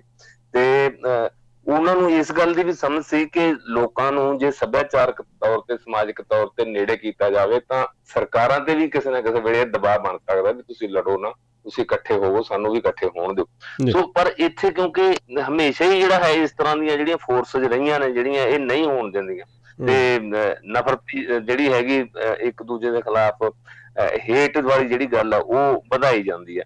ਹੁਣ 14 ਅਗਸਤ ਨੂੰ ਇਸ ਵਾਰ, ਕਿਉਂਕਿ ਵਿੱਚ ਦੀ ਜਦੋਂ ਕਰਗਿਲ ਦੀ ਸਮੱਸਿਆ ਸ਼ੁਰੂ ਹੋਈ, ਉਦੋਂ ਇਹ ਬੰਦ ਹੋ ਗਿਆ ਕਿ ਨਹੀਂ ਤੁਸੀਂ ਜਾ ਸਕਦੇ, ਹਾਲਾਂਕਿ ਕੋਸ਼ਿਸ਼ ਉਦੋਂ ਵੀ ਕੀਤੀ। ਤੇ ਉਦੋਂ ਬਾਅਦ ਫੇਰ ਜਦੋਂ ਆਪਸ ਦੇ ਵਿੱਚ ਕਿਤੇ ਤਣਾਅ ਬਣਿਆ, ਜਦੋਂ ਬੰਬੇ ਜਦੋਂ ਅਟੈਕ ਹੋਇਆ, ਉਦੋਂ ਬਾਅਦ ਫੇਰ ਇਹ ਹੋ ਗਿਆ ਵੀ ਨਹੀਂ ਤੁਸੀਂ ਕੋਈ ਨਹੀਂ ਜਾ ਸਕਦੇ, ਤੁਹਾਡੇ ਇੱਕ ਤਰ੍ਹਾਂ ਦੇ ਜਿਹੜੇ ਹਾਲਾਂਕਿ ਸਫਾਰਤੀ ਸੰਬੰਧ, ਤੁਹਾਡੇ ਡਿਪਲੋਮੈਟਿਕ ਰਿਲੇਸ਼ਨ ਕਦੇ ਵੀ ਨਹੀਂ ਟੁੱਟੇ ਹੈਗੇ ਆ। ਤੇ ਪਰ ਇਹ ਇੱਥੋਂ ਸਾਡੀ ਸਮੱਸਿਆ ਪੰਜਾਬ ਵਾਲੇ ਬਾਰਡਰ ਤੇ ਜ਼ਿਆਦਾ, ਇਹਦੇ ਤੇ ਅਟਾਰੀ ਵਾਘਾ ਜਿਹੜਾ ਬਾਰਡਰ ਹੈ ਇਸ ਤੇ ਜ਼ਿਆਦਾ। ਇਹਦੇ ਬਸ ਇਹ ਸਭ ਤੋਂ ਵੱਡੇ ਪਿੱਛੇ ਕਾਰਨ ਹੈ ਕਿ ਜਿਹੜੀਆਂ ਉਹ ਫੋਰਸਿਸ ਨੇ ਉਹਨਾਂ ਨੂੰ ਨਿਊਟਰਲ ਕਰਨ ਵਾਸਤੇ ਫਿਰ ਇੱਥੋਂ ਜਿਹੜੀਆਂ ਜਥੇਬੰਦੀਆਂ ਨੇ, ਤੇ ਜਿਹਦੇ ਵਿੱਚ ਇਹ ਖਾਸ ਕਰਕੇ ਜਿਹੜਾ ਹਿੰਦ ਪਾਕ ਦੋਸਤੀ ਮੰਚ ਬਣਿਆ ਹੋਇਆ, ਜਿਹਦੇ ਚ ਹੁਣ ਸਤਨਾਮ ਮਾਨਕ ਹੋਈ ਕੰਮ ਕਰਦੇ ਆ, ਤੇ ਇਹ ਉਦੋਂ ਹੀ ਕੁਲਦੀਪ ਨਈਅਰ ਹੋਰਾਂ ਵੇਲੇ ਬਣ ਗਿਆ ਸੀ। ਤੇ ਜਾਂ ਫੋਕਲੋਰ ਜਿਹੜੀ ਅਕੈਡਮੀ ਹੈ ਰਮੇਸ਼ ਯਾਦਵ ਹੋਰਾਂ ਦੀ, ਜਾਂ ਹੋਰ ਜਿਹੜੀਆਂ ਇੱਥੋਂ ਕਿਸਾਨ ਜਥੇਬੰਦੀਆਂ ਵੀ ਸ਼ਾਮਲ ਹੁੰਦੀਆਂ ਨੇ ਜਾਂ ਹੋਰ ਹੈ। ਤੇ ਕਿਉਂਕਿ ਜੇ ਤੁਸੀਂ ਸ਼ਾਂਤੀ ਵਾਲੇ ਪਾਸੇ ਜਾਂ ਅਮਨ ਵਾਲੇ ਪਾਸੇ ਤੁਰੋਗੇ, ਫੇਰ ਹੀ ਜਿਹੜਾ ਕੋਈ ਨਾ ਕੋਈ ਆਮ ਲੋਕਾਂ ਦਾ ਜਿਹੜਾ ਫਾਇਦਾ ਫੇਰ ਜਿਹੜਾ ਹੋ ਸਕਦਾ ਹੈ ਜੀ। ਸੋ ਵੈਸੇ ਵੀ ਇੱਕ ਜਿਹੜੀ ਖਿੱਚ ਦੋਵਾਂ ਪਾਸਿਆਂ ਦੀ ਰਹਿੰਦੀ ਹੈ ਇੱਕ ਦੂਸਰੇ ਨੂੰ, ਉਹ ਮੇਲ ਮਿਲਾਪ ਵਾਲਾ, ਕਿੱਦਾਂ ਦੇ ਆਪਾਂ ਕਿੰਨੇ ਜ਼ਿਆਦਾ ਜਜ਼ਬਾਤੀ ਵੀ ਲੋਕਾਂ ਦੇ ਕਿੱਸੇ ਆਪਾਂ ਸੁਣਦੇ ਹਾਂ ਜਦੋਂ ਇੱਕ ਦੂਸਰੇ ਨੂੰ ਮੇਲ ਮਿਲਾਪ ਹੁੰਦਾ। ਜਦੋਂ ਦੂਰ ਆਪਾਂ ਰਹਿੰਦੇ ਹਾਂ ਇੱਕ ਦੂਸਰੇ ਤੋਂ, ਜਾਂ ਲੰਮਾ ਸਮਾਂ ਸਾਨੂੰ ਇੱਕ ਦੂਸਰੇ ਬਾਰੇ ਕੋਈ ਪਤਾ ਨਹੀਂ ਹੁੰਦਾ, ਤੇ ਉਦੋਂ ਹੋਰ ਹਊਆ ਜਿਹਾ ਲੱਗਦਾ ਕਿ ਪਤਾ ਨਹੀਂ ਸਰਹੱਦੋਂ ਪਾਰ ਹੈ ਕੀ ਆ, ਕਿਹੜੇ ਤਰੀਕੇ ਦੇ ਲੋਕ ਰਹਿੰਦੇ ਆ। ਸੋ ਉਹ ਜਿੱਦਾਂ ਉਹ ਤੰਦਾਂ ਖੁੱਲ੍ਹਦੀਆਂ ਨੇ, ਹੁਣ ਇੱਥੇ ਵੇਖੀਦਾ ਪ੍ਰਦੇਸ਼ਾਂ ਦੇ ਵਿੱਚ ਕਿ ਬਹੁਤ ਸਾਰੇ ਉੱਧਰੋਂ ਆਉਂਦੇ ਨੇ, ਆਪਣੇ ਵੀ ਬਹੁਤ ਸਾਰੇ ਆਉਂਦੇ ਨੇ, ਉਹਨਾਂ ਨੂੰ ਇੱਥੇ ਪਾਕਿਸਤਾਨ ਤੋਂ ਜਿਹੜੇ ਪੰਜਾਬੀ ਨੇ ਉਹ ਮਿਲਦੇ ਨੇ। ਸੋ ਆਪਸ ਦੇ ਵਿੱਚ ਉਸ ਤਰੀਕੇ ਦੇ ਨਾਲ ਖੁੱਲ੍ਹ ਕੇ ਮਿਲਣ ਦੇ ਨਾਲ ਇੱਕ ਬੈਰੀਅਰ ਟੁੱਟਦਾ ਵਾ। ਹੁਣ ਇੱਥੇ ਆਪਾਂ ਇੱਕ ਦੂਸਰੇ ਦੇ ਨਾਲ ਕੰਮ ਕਰਦੇ ਹਾਂ, ਪਤਾ ਲੱਗਦਾ ਕਿ ਯਾਰ ਸਾਡੇ 'ਚ ਤਾਂ ਕੋਈ ਫਰਕ ਹੀ ਨਹੀਂ ਆ, ਆਪਾਂ ਤਾਂ ਸਾਰੇ ਇੱਕੋ ਜਿਹੇ ਹੀ ਆ, ਆਪਾਂ ਤਾਂ ਕੋਈ ਵੀ ਮਤਲਬ ਕਈ ਵਾਰੀ ਕਈ ਚੀਜ਼ਾਂ ਤਾਂ ਇੱਦਾਂ ਲੱਗਦਾ ਵੀ ਆ ਜਿੱਦਾਂ ਸਾਡੇ ਘਰ ਦੀ ਕਹਾਣੀ ਆ, ਇੰਨਾ ਜ਼ਿਆਦਾ ਆਪਾਂ ਕਹਿ ਲਈ ਕਿ ਸਾਡਾ ਇੱਕ ਮਿੱਕ ਹੋਣ ਵਾਲੀਆਂ ਸਾਡੀਆਂ ਇੰਨੀਆਂ ਸਾਰੀਆਂ ਸਾਡੀਆਂ ਕਹਾਣੀਆਂ ਨੇ ਪਰਿਵਾਰਾਂ ਦੀਆਂ। ਸੋ ਉਸ ਸਾਰੇ ਕੁਛ ਦੇ ਵਿੱਚ ਜਿੰਨਾ ਮੇਲ ਮਿਲਾਪ ਹੋਵੇ ਉਹਨਾਂ ਜ਼ਿਆਦਾ ਵਧੀਆ, ਪਰ ਉਹਦੇ ਵਿੱਚ ਆਪਾਂ ਵੇਖਦੇ ਹਾਂ ਕਿ ਸਮੇਂ ਦਰ ਸਮੇਂ ਇੱਕ ਸ਼ੁਰੂਆਤ ਜ਼ਰੂਰ ਹੁੰਦੀ ਆ, ਉਸ ਤੋਂ ਬਾਅਦ ਫਿਰ ਕੋਈ ਨਾ ਕੋਈ ਵਿੱਚ ਕੋਈ ਆਉਂਦੇ ਹੁੰਦੇ ਪੰਜਾਬੀ 'ਚ ਕਹਿੰਦੇ ਨਾ, ਫਿਰ ਕੋਈ ਝੁੱਜੂ ਮਾਰ ਦਿੰਦਾ, ਫਿਰ ਆਪਾਂ ਨੂੰ ਪਤਾ ਲੱਗਦਾ ਬੜੇ ਚਿਰ ਬਾਅਦ, ਥੋੜ੍ਹੇ ਚਿਰ ਬਾਅਦ ਸਾਨੂੰ ਜਾ ਕੇ ਹੋਸ਼ ਆਉਂਦੀ ਆ ਵੀ ਅੱਛਾ ਚੋਣਾਂ ਲੰਘੀਆਂ ਨੇ ਤਾਂ ਕਰਕੇ ਇਹ ਸਾਨੂੰ ਇੱਕ ਦੂਸਰੇ ਦੇ ਖਿਲਾਫ ਫਿਰ ਹੁਣ ਮਨ ਦੇ ਵਿੱਚ ਇੱਦਾਂ ਮਹਿਸੂਸ ਹੋਣ ਲੱਗ ਪਿਆ। ਵਾਰ-ਵਾਰ ਇੱਦਾਂ ਦੇ ਹੁੰਦੇ ਨੇ ਯਤਨ, ਅਤੇ ਵਾਰ-ਵਾਰ ਫਿਰ ਦੁਬਾਰਾ ਆਪਾਂ ਉਸ ਚੀਜ਼ ਤੋਂ ਪਿੱਛੇ ਹੁੰਦੇ ਹਾਂ। ਆਖਰ ਇਹਦੇ ਵਿੱਚ ਫਿਰ ਇਹ ਮੁੱਦਾ ਕੀ ਇੰਨਾ ਹੀ ਅਹਿਮ ਰਹਿ ਗਿਆ ਵਾ ਕਿ ਇਹਦੇ ਤੋਂ ਬਗੈਰ ਦੋਵੇਂ ਪਾਸੇ ਨਹੀਂ ਵੋਟਾਂ ਦਾ ਮਸਲਾ ਹੱਲ ਹੁੰਦਾ। ਦੋਵੇਂ ਪਾਸੇ ਜਿਹੜੇ ਨੇ ਉਹਨਾਂ ਦੇ ਉੱਤੇ ਹੀ ਇਹ ਦੋਸ਼ ਲੱਗਦੇ ਨੇ, ਦੋਵਾਂ ਪਾਸਿਆਂ ਦੀਆਂ ਸਰਕਾਰਾਂ, ਰਿਗਾਰਡਲੈਸ ਕਿਹੜੀ ਸਰਕਾਰ ਆਵੇ, ਕੋਈ ਵੀ ਆਵੇ, ਉੱਧਰ ਆਵੇ ਜਾਂ ਇੱਧਰ ਆਵੇ, ਅਤੇ ਹਰ ਕਿਸੇ ਦੇ ਉੱਤੇ ਇਹੋ ਹੀ ਦੋਸ਼ ਲੱਗਦੇ ਨੇ। ਨਹੀਂ ਦੇਖੋ, ਇਹ ਤਾਂ ਜੇ ਕਿਤੇ ਨਾ ਕਿਤੇ ਗੜਬੜ ਹੁੰਦੀ ਹੈ ਜਾਂ ਕੋਈ ਹੋਰ ਹੈ, ਤੇ ਇਹ ਤਾਂ ਗੱਲ, ਇਹ ਦੋਸ਼ ਇਸੇ ਕਰਕੇ ਹੀ ਲੱਗਦੇ ਨੇ। ਮੈਂ ਤੁਹਾਨੂੰ ਇੱਕ ਦੋ ਰੈਫਰੈਂਸ ਦੇਵਾਂਗਾ ਇਹਦੇ ਚ। ਜਦੋਂ ਕਰਤਾਰਪੁਰ ਸਾਹਿਬ ਦਾ ਜਿਹੜਾ ਹੈਗਾ ਲਾਂਘਾ ਖੋਲਣਾ ਸੀ, ਜਦੋਂ ਉਦਘਾਟਨ ਹੋਣਾ ਸੀ ਡੇਰਾ ਬਾਬਾ ਨਾਨਕ, ਕਿਉਂਕਿ ਮੈਂ ਉੱਥੇ ਸੀਗਾ, ਤੇ ਡੇਰਾ ਬਾਬਾ ਨਾਨਕ ਦੇ ਜਿਹੜਾ ਵੱਡਾ ਸਮਾਗਮ ਸੀ, ਇਸ 'ਚ ਪ੍ਰਧਾਨ ਮੰਤਰੀ ਜੀ ਸਾਡੇ ਨਰਿੰਦਰ ਮੋਦੀ ਜੀ ਆਏ, ਤੇ ਨਰਿੰਦਰ ਮੋਦੀ ਜੀ ਹਾਲਾਂਕਿ ਇੰਨਾ ਤਿੱਖਾ ਨਹੀਂ ਬੋਲੇ ਪਾਕਿਸਤਾਨ ਦੇ ਖਿਲਾਫ, ਜਿੰਨਾ ਉਦੋਂ ਜਿਹੜੇ ਸਾਡੇ ਤਤਕਾਲੀ ਮੁੱਖ ਮੰਤਰੀ ਸੀ ਪੰਜਾਬ ਦੇ ਕੈਪਟਨ ਅਮਰਿੰਦਰ ਸਿੰਘ ਬੋਲੇ। ਤੇ ਕੈਪਟਨ ਅਮਰਿੰਦਰ ਸਿੰਘ ਨੇ ਇੱਥੋਂ ਤੱਕ ਕਿਹਾ ਵੀ ਮੈਂ ਤਾਂ ਫੌਜੀ ਹਾਂ, ਤੇ ਮੈਂ ਤਾਂ ਉਸ ਦ੍ਰਿਸ਼ਟੀ ਤੋਂ ਗੱਲ ਕਰਦਾ ਵੀ ਫੌਜੀ ਕਿਸੇ ਵੇਲੇ ਸੀ, ਤੇ ਪਰ ਹੁਣ ਤਾਂ ਤੂੰ ਪੰਜਾਬ ਨੂੰ ਜਿਹੜਾ ਹੈ ਰਿਪਰੈਜ਼ੈਂਟ ਕਰਦਾ, ਪੰਜਾਬ ਦਾ ਮੁੱਖ ਮੰਤਰੀ ਹੈ। ਹਾਲਾਂਕਿ ਖੁਦ ਕੈਪਟਨ ਅਮਰਿੰਦਰ ਸਿੰਘ ਆਪਣੇ ਸਮੇਂ ਪਾਕਿਸਤਾਨ ਜਾ ਕੇ ਵੀ ਆਏ ਆ, ਉਦੋਂ ਦੋਸਤੀ ਦੀਆਂ ਗੱਲਾਂ ਵੀ ਕਰਦੇ ਸੀ। ਪਰ ਜਦੋਂ ਤੁਸੀਂ ਇਹ ਸਿਰਫ ਤੇ ਸਿਰਫ ਇੱਕ ਨੰਬਰ ਬਣਾਉਣ ਵਾਸਤੇ ਜਾਂ ਹੋਰ ਹੈ, ਤੇ ਲੋਕਾਂ ਨੂੰ ਸਗੋਂ ਇਹ ਦੱਸਣ ਵਾਸਤੇ ਕਿ ਨਹੀਂ ਸਾਡੇ 'ਚ ਕੋਈ ਬਹੁਤਾ ਫਰਕ ਨਹੀਂ, ਲੋਕਾਂ 'ਚ ਇਹ ਦੱਸਣ ਵਾਸਤੇ ਕਿ ਅਸੀਂ ਵੱਡੇ ਦੇਸ਼ ਭਗਤ ਹਾਂ, ਅਸੀਂ ਬਹੁਤੇ ਵੱਡੇ ਉਹ ਹਾਂ, ਤੇ ਉਹਨੂੰ ਫੇਰ ਦੁਸ਼ਮਣੀ ਵਾਲੇ ਪਾਸੇ ਜਾਂ ਇੱਕ ਹੋਸਟਾਈਲ ਜਿਹੜਾ ਐਂਗਲ ਤੋਂ ਜਿਹੜੀ ਗੱਲ ਕਰਨੀ, ਇਹ ਬਹੁਤ ਖਤਰਨਾਕ ਆ। ਦੂਜੀ, ਮੈਂ ਜਿਹੜੀ ਮੌਜੂਦਾ ਸਾਡੇ ਮੁੱਖ ਮੰਤਰੀ ਨੇ ਭਗਵੰਤ ਮਾਨ, ਤੇ ਇਹਨਾਂ ਨੇ ਪਿੱਛੇ ਜੇ ਜਿਹੜਾ ਸੀਗਾ, ਇਹ ਕੋਈ ਬੜੀ ਪੁਰਾਣੀ ਗੱਲ ਨਹੀਂ, ਸਾਰੀ ਇਹ 1.5 ਮਹੀਨਾ ਪੁਰਾਣੀ ਗੱਲ ਹੈ, ਤੇ ਉਦੋਂ ਇਹਨਾਂ ਨੇ ਬਿਆਨ ਦਿੱਤਾ ਕਿ ਪਾਕਿਸਤਾਨ ਨਾਲ ਕੋਈ ਸੰਬੰਧ ਨਹੀਂ ਜਿਹੜਾ ਹੈਗਾ ਰੱਖਿਆ ਜਾਏਗਾ, ਕੋਈ ਹੋਰ ਨਹੀਂ ਕੀਤਾ ਜਾਏਗਾ। ਹਾਲਾਂਕਿ ਇਹ ਸੂਟ ਹੀ ਨਹੀਂ ਕਰਦਾ ਪੰਜਾਬ ਦੇ ਕਿਸੇ ਵੀ ਮੁੱਖ ਮੰਤਰੀ ਨੂੰ ਇਹ ਗੱਲ ਕਰਨੀ ਵੀ ਅਸੀਂ ਕੋਈ ਸੰਬੰਧ ਨਹੀਂ ਰੱਖਾਂਗੇ ਜਾਂ ਹੋਰ ਨਹੀਂ। ਤੁਸੀਂ ਜਦੋਂ ਤੁਸੀਂ ਬਾਹਰ ਹੋ, ਜਦੋਂ ਤੁਸੀਂ ਕਲਾਕਾਰ ਹੋ ਜਾਂ ਹੋਰ ਆ, ਉਦੋਂ ਤੁਸੀਂ ਕਿਸ ਤਰ੍ਹਾਂ ਦੀਆਂ ਗੱਲਾਂ ਕਰਦੇ ਹੋ? ਫਿਰ ਤੁਸੀਂ ਆਪਣੇ ਆਪ ਨੂੰ ਕੀ ਸਿਰਫ ਪਾਕਿਸਤਾਨ ਨੂੰ ਗਾਲਾਂ ਕੱਢ ਕੇ ਤੁਸੀਂ ਆਪਣੇ ਆਪ ਨੂੰ ਦੇਸ਼ ਭਗਤ ਸਾਬਤ ਕਰ ਸਕਦੇ ਹੋ? ਹੋਰ ਵੀ ਬਹੁਤ ਤਰੀਕੇ ਹੈ। ਤੇ ਇਹੀ ਹਾਲ ਉਧਰ ਹੈ। ਮੈਂ ਇਹ ਨਹੀਂ ਕਹਿੰਦਾ ਕਿ ਉਧਰਲੇ ਜਿਹੜੇ ਬੜੇ ਦੁੱਧ ਧੋਤੇ ਨੇ ਉਹ ਨੇ ਸਾਰੇ ਨੇ, ਭਾਵੇਂ ਹਾਲਾਂਕਿ ਹੁਣ ਇਮਰਾਨ ਖਾਨ ਨੂੰ ਅੰਦਰ ਕੀਤਾ ਹੋਇਆ, ਇਮਰਾਨ ਖਾਨ ਨੇ ਵੀ ਸ਼ੁਰੂ 'ਚ ਦੋਸਤੀ ਦੀਆਂ ਗੱਲਾਂ ਕੀਤੀਆਂ, ਤੇ ਇਹ ਚੰਗੀ ਗੱਲ ਹੈ ਕਿ ਜਿਹੜਾ ਲਾਂਘਾ ਖੁੱਲਿਆ ਕਰਤਾਰਪੁਰ ਵਾਲਾ, ਇਹ ਲੰਬੇ ਸਮੇਂ ਤੋਂ ਜਿਹੜੀ ਸਿੱਖਾਂ ਦੀ ਮੰਗ ਸੀਗੀ, ਤੇ ਉਹ ਇਮਰਾਨ ਖਾਨ ਦੀ ਸੱਤਾ ਵੇਲੇ ਜਿਹੜੀ ਸੀ ਉਹ ਸਾਰੀ ਹੋਈ, ਤੇ ਇਹ ਅਲੱਗ ਗੱਲ ਹੈ। ਤੇ ਪਰ ਉਹ ਵੀ ਬਾਹ ਲੱਗਦਾ ਜਦੋਂ ਲੋੜ ਪੈਂਦੀ ਹੈ ਇਸ ਤਰੀਕੇ ਨਾਲ ਤਿੱਖੀ ਗੱਲ ਕਰਨੀ। ਫਿਰ ਉੱਥੋਂ ਦੇ ਜਿਹੜੇ ਰਾਸ਼ਟਰਪਤੀ ਨੇ ਤੇ ਜਿੰਨੇ ਵੀ ਰਹੇ ਨੇ, ਹਾਲਾਂਕਿ ਨਾਲ ਨਾਲ ਇਹ ਗੱਲਾਂ ਚੱਲਦੀਆਂ ਰਹੀਆਂ। ਜਦੋਂ ਅਟਲ ਬਿਹਾਰੀ ਵਾਜਪੇਈ ਸਾਡੇ ਪ੍ਰਧਾਨ ਮੰਤਰੀ ਸੀ, ਉਦੋਂ ਬੱਸ ਸ਼ੁਰੂ ਕੀਤੀ ਗਈ, ਤੇ ਸਦਾ ਇਹ ਸਰਹੱਦ ਦਾ ਉਹਨੂੰ ਨਾਂ ਦਿੱਤਾ ਗਿਆ। ਪ੍ਰਧਾਨ ਮੰਤਰੀ ਅਟਲ ਬਿਹਾਰੀ ਵਾਜਪੇਈ ਜੀ ਖੁਦ ਬੱਸ 'ਚ ਬੈਠ ਕੇ ਪਾਕਿਸਤਾਨ ਜਿਹੜੇ ਸੀਗੇ ਲਾਹੌਰ ਇਸਲਾਮਾਬਾਦ ਗਏ, ਤੇ ਬਲਕਿ ਇਹ ਜਿਹੜੀਆਂ, ਪਰ ਨਾਲ ਦੀ ਨਾਲ ਕੀ ਹੁੰਦਾ ਕਿ ਜਦੋਂ ਕਿਤੇ ਨਾ ਕਿਤੇ ਤੁਹਾਨੂੰ ਇਹ ਲੱਗਦਾ ਕਿ ਸਾਡਾ ਕਿਤੇ ਸਿਸਟਮ ਹੀ ਨਾ ਡੋਲ ਜੇ, ਜਾਂ ਕਿਤੇ ਹੋਰ ਕੋਈ ਪੋਲੀਟੀਕਲ ਪਾਰਟੀ ਦਾ ਫਾਇਦਾ ਨਾ ਉਠਾ ਜੇ ਜਾਂ ਹੋਰ, ਫਿਰ ਉਧਰ ਚੂੜੀ ਕੱਸੀ ਜਾਂਦੀ ਹੈ। ਫਿਰ ਤੁਸੀਂ ਆਪਣਾ ਇੱਕੋ ਦਮ ਜਿਹੜਾ ਹੈਗਾ ਰਵੱਈਆ ਜਿਹੜਾ ਹੈ ਉਹ ਬਦਲ ਲੈਂਦੇ ਹੋ। ਤੇ ਜਦੋਂ ਉਧਰੋਂ ਜਦੋਂ ਪਾਕਿਸਤਾਨ ਦੇ ਜਿਹੜੇ ਸੀ ਉਸ ਵੇਲੇ ਰਾਸ਼ਟਰਪਤੀ ਪਰਵੇਜ਼ ਜੋ ਮੁਸ਼ਰਫ ਸੀਗੇ, ਤੇ ਉਹ ਦਿੱਲੀ ਦੇ ਦੌਰੇ ਤੇ ਆਏ, ਕਿਉਂਕਿ ਉਹ ਦਿੱਲੀ ਦੇ ਜੰਪਲ ਸੀ ਹੋਰ, ਤੇ ਉਹ ਅਜੇ ਦੌਰਾ ਆਪਣਾ ਕਰ ਹੀ ਰਹੇ ਸੀ, ਤੇ ਪੈਰਲਲ ਜਿਹੜੀਆਂ ਸੀ ਉਹ ਕਾਨਫਰੰਸਾਂ ਸ਼ੁਰੂ ਹੋ ਗਈਆਂ। ਸੁਸ਼ਮਾ ਸਵਰਾਜ ਜੀ ਉਦੋਂ ਸਾਡੇ ਜਿਹੜੇ ਸੀਗੇ ਉਹ ਵਿਦੇਸ਼ ਮੰਤਰੀ ਸੀ, ਤੇ ਉਹਨਾਂ ਨੇ ਨਾਲ ਅਜੇ, ਕਿਉਂਕਿ ਜਦੋਂ ਕੋਈ ਕਿਤੇ ਐਡੀ ਵੱਡੀ ਕਿਤੇ ਡਿਪਲੋਮੈਟਿਕ ਇਵੈਂਟ ਹੋ ਰਿਹਾ, ਤੁਹਾਡੇ ਗੁਆਂਢੀ ਮੁਲਕ ਦਾ ਹੈਡ ਤੁਹਾਡੇ ਆਇਆ ਹੋਇਆ, ਤਾਂ ਉੱਥੇ ਤਾਂ ਕੋਈ ਮਤਲਬ ਨਹੀਂ ਸੀ। ਉਹ ਫਿਰ ਉਹੀ ਉਹ ਦੇਸ਼ ਭਗਤੀ ਦਾ ਰਾਗ ਲਾਪਣ ਲੱਗ ਗਏ, ਤੇ ਉਹ ਵਿੱਚੋਂ ਛੱਡ ਕੇ ਜਿਹੜਾ ਹੈਗਾ ਸੀ ਮੁਸ਼ਰਫ, ਉਹ ਵਿੱਚੋਂ ਛੱਡ ਕੇ ਜਿਹੜੇ ਸੀ ਆਪਣੀ ਇੱਕੋਦਮ ਇਮੀਡੀਏਟ ਵਾਪਸ ਚਲੇ ਗਏ। ਸੋ ਜਦੋਂ ਤੁਸੀਂ ਇਦਾਂ ਦੀਆਂ ਜਿਹੜੀਆਂ ਤੁਸੀਂ ਗੱਲਾਂ, ਜਦੋਂ ਤੁਸੀਂ ਡਿਊਲ ਪਾਲਿਸੀ ਜਿਹੜੀ ਆ ਉਹ ਰੱਖਦੇ ਹੋ, ਉਤੋਂ ਆਪ ਚੰਗੇ ਬਣਨ ਦੀ ਕੋਸ਼ਿਸ਼ ਕਰਦੇ ਹੋ, ਤੇ ਦੂਜੇ ਪਾਸੇ ਜਿਹੜਾ ਫਿਰ ਤੁਸੀਂ ਦੇਸ਼ ਭਗਤੀ ਦਾ ਰਾਗ ਅਲਾਪ ਕੇ ਲੋਕਾਂ ਨੂੰ ਇਮੋਸ਼ਨਲ ਕਰਦੇ ਹੋ ਇੱਕ ਦੂਜੇ ਦੇ ਖਿਲਾਫ, ਤੇ ਇਹ ਕਿਤੇ ਨਾ ਕਿਤੇ ਜਾ ਕੇ ਤਾਂ ਜਿਹੜੀ ਇਹ ਗੱਲ ਹੋਣੀ ਚਾਹੀਦੀ ਆ। ਹੁਣ ਜਿੱਦਾਂ ਇਹਨਾਂ ਨੇ ਜਿਹੜਾ ਹੈਗਾ ਇੱਕ ਸੈਮੀਨਾਰ ਰੱਖਿਆ ਹੋਇਆ, ਇਸ ਤੋਂ ਪਹਿਲਾਂ ਜਿੱਦਾਂ ਸਾਰਕ ਬਣਿਆ, ਤੇ ਇਸ ਤਰ੍ਹਾਂ ਇੱਕ ਸਾਫਵਾ ਨਾਂ ਦੀ ਵੀ ਇੱਕ ਜਥੇਬੰਦੀ ਬਣੀ, ਜਿਹੜੀ ਇਹ ਸੀ ਕਿ ਜਿਹਦੇ ਚ ਪੱਤਰਕਾਰ, ਬੁੱਧੀਜੀਵੀ ਹੋਰ ਸ਼ਾਮਲ ਸੀ, ਜਿਹੜੇ ਸਾਊਥ ਏਸ਼ੀਅਨ ਕੰਟਰੀ, ਖਾਸ ਕਰਕੇ ਜਿਹੜਾ ਇਹ ਜਿਹਨੂੰ ਆਪਾਂ ਇੰਡੀਅਨ ਕੰਟੀਨੈਂਟਲ ਕਹਿੰਦੇ ਹਾਂ, ਤੇ ਇਹ ਉਹਦੇ ਚ ਸ਼ਾਮਲ ਸੀ। ਉਹਨਾਂ ਵੱਲੋਂ ਕੋਸ਼ਿਸ਼ਾਂ ਕੀਤੀਆਂ ਜਾ ਰਹੀਆਂ, ਪਰ ਇੱਕ ਛੋਟੀ ਜਿਹੀ ਜਿਹੜੀ ਘਟਨਾ ਉਹ ਸਾਰੀਆਂ ਕੋਸ਼ਿਸ਼ਾਂ ਨੂੰ ਤਹਿਸ ਨਹਿਸ ਕਰ ਦਿੰਦੀ ਹੈ। ਤੇ ਇਹ ਮੈਂ ਸਮਝਦਾ ਕਿ ਇੱਕ ਇਸ ਕਿਸਮ ਦਾ ਜਿਹੜਾ ਹੈਗਾ ਵਰਤਾਰਾ ਹੈ। ਤੇ ਪਰ ਮੈਂ ਫਿਰ ਵੀ ਇਸ ਗੱਲ ਦੇ ਹੱਕ ਚ ਕਿ ਕੋਸ਼ਿਸ਼ਾਂ ਜਿਹੜੀਆਂ ਜਾਰੀ ਰਹਿਣੀਆਂ ਚਾਹੀਦੀਆਂ ਨੇ, ਤੇ ਇਹ ਜਿਹੜੇ ਸੁਪਨੇ ਵੱਡੇ ਵੀ ਨਹੀਂ ਲੈਣੇ ਚਾਹੀਦੇ ਕਿ ਇਹ ਇੱਥੋਂ ਬਾਰਡਰ ਹੀ ਖਤਮ ਹੋ ਜਾਏ ਜਾਂ ਹੋਰ ਹੈ। ਜਿਵੇਂ ਸਾਡੇ ਇੱਕ ਗਾਇਕ ਨੇ ਇੱਕ ਗੀਤ ਗਾਇਆ ਸੀ, ਹੱਦਾਂ ਤੋੜ ਦਿਓ, ਸਰਹੱਦਾਂ ਤੋੜ ਦਿਓ। ਸਰਹੱਦਾਂ ਜਦੋਂ ਬਣਨੀਆਂ ਤੋੜਨੀਆਂ ਬਹੁਤ ਔਖੀਆਂ ਹੁੰਦੀਆਂ ਨੇ। ਤੇ ਪਰ ਇਹ ਵੀ ਉਹਨਾਂ ਨੂੰ ਸੌਖਾ ਕਰ ਦਿਓ, ਸਰਲ ਕਰ ਦਿਓ, ਤੁਸੀਂ ਵੀਜ਼ੇ ਸੌਖੇ ਕਰ ਦਿਓ, ਵੀਜ਼ੇ ਹੀ ਨਹੀਂ ਮਿਲਦੇ। ਲੋਕ ਉਧਰਲੇ ਤਰਸਦੇ, ਇੱਧਰ ਆਉਣ ਨੂੰ, ਇੱਧਰਲੇ ਉੱਧਰ ਜਾਣ ਨੂੰ ਤਰਸਦੇ ਆ। ਇੱਥੋਂ ਤੱਕ ਕਿ ਧਾਰਮਿਕ ਸਥਾਨਾਂ ਤੇ ਸਾਡੇ ਜਥੇ ਜਾਂਦੇ ਆ, ਉਹ ਕਟਾਸ ਰਾਜ ਵਗੈਰਾ ਹਿੰਦੂ ਜਥੇ ਵੀ ਜਾਂਦੇ ਆ, ਜਿਹੜੇ ਸ਼ਰਧਾਲੂਆਂ ਦੇ। ਇੱਕ ਸ਼ਰਧਾਲੂਆਂ ਦੇ ਜਥੇ ਤਾਂ 4-5 ਵਾਰੀ ਸਾਲ ਜਿਹੜੇ ਹੈ ਉਹ ਜਾਂਦੇ ਆ। ਉਹਨਾਂ ਦੇ ਵਿੱਚੋਂ ਵੀ ਵੀਜ਼ੇ ਜਿਹੜੇ ਉਹ ਕਰਟੇਲ ਕਰ ਦਿੱਤੇ ਜਾਂਦੇ ਆ। ਕਈਆਂ ਤੇ ਸਾਡੀ ਸਰਕਾਰ ਹੀ objection ਲਾ ਦਿੰਦੀ ਹੈ, ਕਈਆਂ ਤੇ ਪਾਕਿਸਤਾਨ ਦੀ ਜਿਹੜੀ ਐਮਬੈਸੀ ਵੀਜ਼ੇ ਨਹੀਂ ਦਿੰਦੀ। ਇਵੇਂ ਜਿਵੇਂ ਜਦੋਂ ਉਧਰੋਂ ਆਉਂਦੇ ਆ ਉਹ ਫਿਰ ਕਰਟੇਲ, ਫਿਰ ਅੱਗੋਂ ਸੀਮਿਤ ਕਰ ਦਿੱਤੇ ਜਾਂਦੇ ਵੀ ਤੁਸੀਂ ਆਹ ਸ਼ਹਿਰ 'ਚ ਹੀ ਜਾ ਸਕਦੇ ਹੋ, ਤੁਸੀਂ ਜਲੰਧਰ ਹੀ ਜਾ ਸਕਦੇ ਹੋ, ਸਿਰਫ ਦਿੱਲੀ ਤੱਕ ਜਾ ਸਕਦੇ ਹੋ, ਹੋਰ ਨਹੀਂ ਕਿਤੇ ਜਾ ਸਕਦੇ। ਮੈਨੂੰ ਯਾਦ ਹੈ ਕਿਉਂਕਿ ਅਸੀਂ ਇੱਥੇ ਜਿਹੜੀ 5 ਦਰਿਆ ਜਿਹੜੀ ਸੀ ਉਹ ਮੀਡੀਆ ਆਰਗੇਨਾਈਜੇਸ਼ਨ ਜਿਹੜੀ ਬਣਾਈ ਹੋਈ ਸੀ, ਤੇ ਜਿਹਦੇ 'ਚ ਅਸੀਂ ਪ੍ਰੈਸ ਕਲੱਬ ਚੰਡੀਗੜ੍ਹ ਤੇ ਪ੍ਰੈਸ ਕਲੱਬ ਲਾਹੌਰ ਦੇ ਆਪਸ ਦੇ ਵਿੱਚ ਡੈਲੀਗੇਸ਼ਨ ਜਾਂਦੇ ਸੀ। ਤੇ ਉਹ 3-4 ਵਾਰ ਏਦਾਂ ਹੋਇਆ ਕਿ ਇੱਧਰੋਂ ਉਧਰ ਡੈਲੀਗੇਸ਼ਨ ਜਾਂਦਾ ਰਿਹਾ, ਉਧਰੋਂ ਇੱਧਰ ਜਿਹੜਾ ਹੈ ਆਉਂਦਾ ਰਿਹਾ। ਉਹੀ ਹੁੰਦਾ ਸੀ, ਉਹ ਤਰਸਦੇ ਰਹਿੰਦੇ ਸੀ ਕਿ ਅਸੀਂ ਸ਼ਿਮਲੇ ਜਾਣਾ, ਕਿਉਂਕਿ ਉਹਨਾਂ ਕੋਲ ਵੀਜ਼ਾ ਸਿਰਫ ਚੰਡੀਗੜ੍ਹ ਦਾ ਹੁੰਦਾ ਸੀ। ਸਾਡੇ ਲੋਕ ਜਦੋਂ ਇੱਧਰ ਜਾਂਦੇ ਸਨ ਉਹਨਾਂ ਕੋਲ ਵੀਜ਼ਾ ਸਿਰਫ ਲਾਹੌਰ ਦਾ ਹੁੰਦਾ ਸੀ। ਸਾਡੇ ਪੱਤਰਕਾਰਾਂ ਕੋਲੇ ਉਹ ਤਰਸਦੇ ਰਹਿੰਦੇ ਸੀ ਕਿ ਅਸੀਂ ਰਾਵਲਪਿੰਡੀ ਵੀ ਜਾਣਾ, ਅਸੀਂ ਫੈਸਲਾਬਾਦ ਵੀ ਜਾਣਾ, ਅਸੀਂ ਨਨਕਾਣਾ ਸਾਹਿਬ ਵੀ ਜਾਣਾ।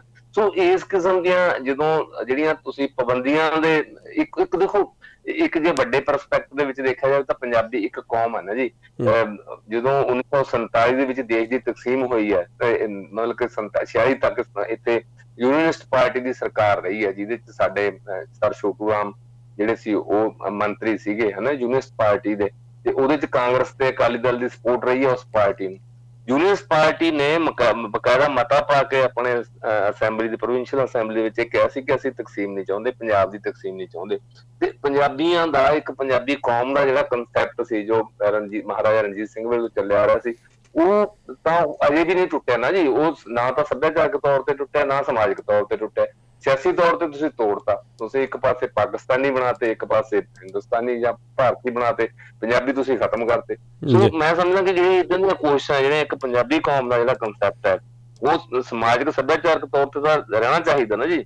ਬਿਲਕੁਲ। ਅਸੀਂ ਹੁਣ ਇੱਥੇ ਵਾਰਿਸ ਸ਼ਾਹ ਦਾ ਅਸੀਂ ਇੱਥੇ ਮਨਾ ਰਹੇ ਹਾਂ, ਵਾਰਿਸ ਸ਼ਾਹ ਦੀ ਜਿਹੜੀ ਹੈਗੀ ਸ਼ਤਾਬਦੀ, ਤੇ ਵਾਰਿਸ ਸ਼ਾਹ ਨੂੰ ਲੈ ਕੇ ਪਾਕਿਸਤਾਨ ਚ ਭਾਵੇਂ ਏਡੇ ਪੱਧਰ ਤੇ ਨਾ ਬਣੇ ਹੁੰਦੇ, ਹਾਲਾਂਕਿ ਉਹ ਸ਼ਾਇਰ ਆਪਣੇ ਮਜ਼ਹਬ ਦੇ ਪੱਖੋਂ ਉਹ ਮੁਸਲਿਮ ਸੀਗਾ ਜਾਂ ਹੋਰ ਸੀ।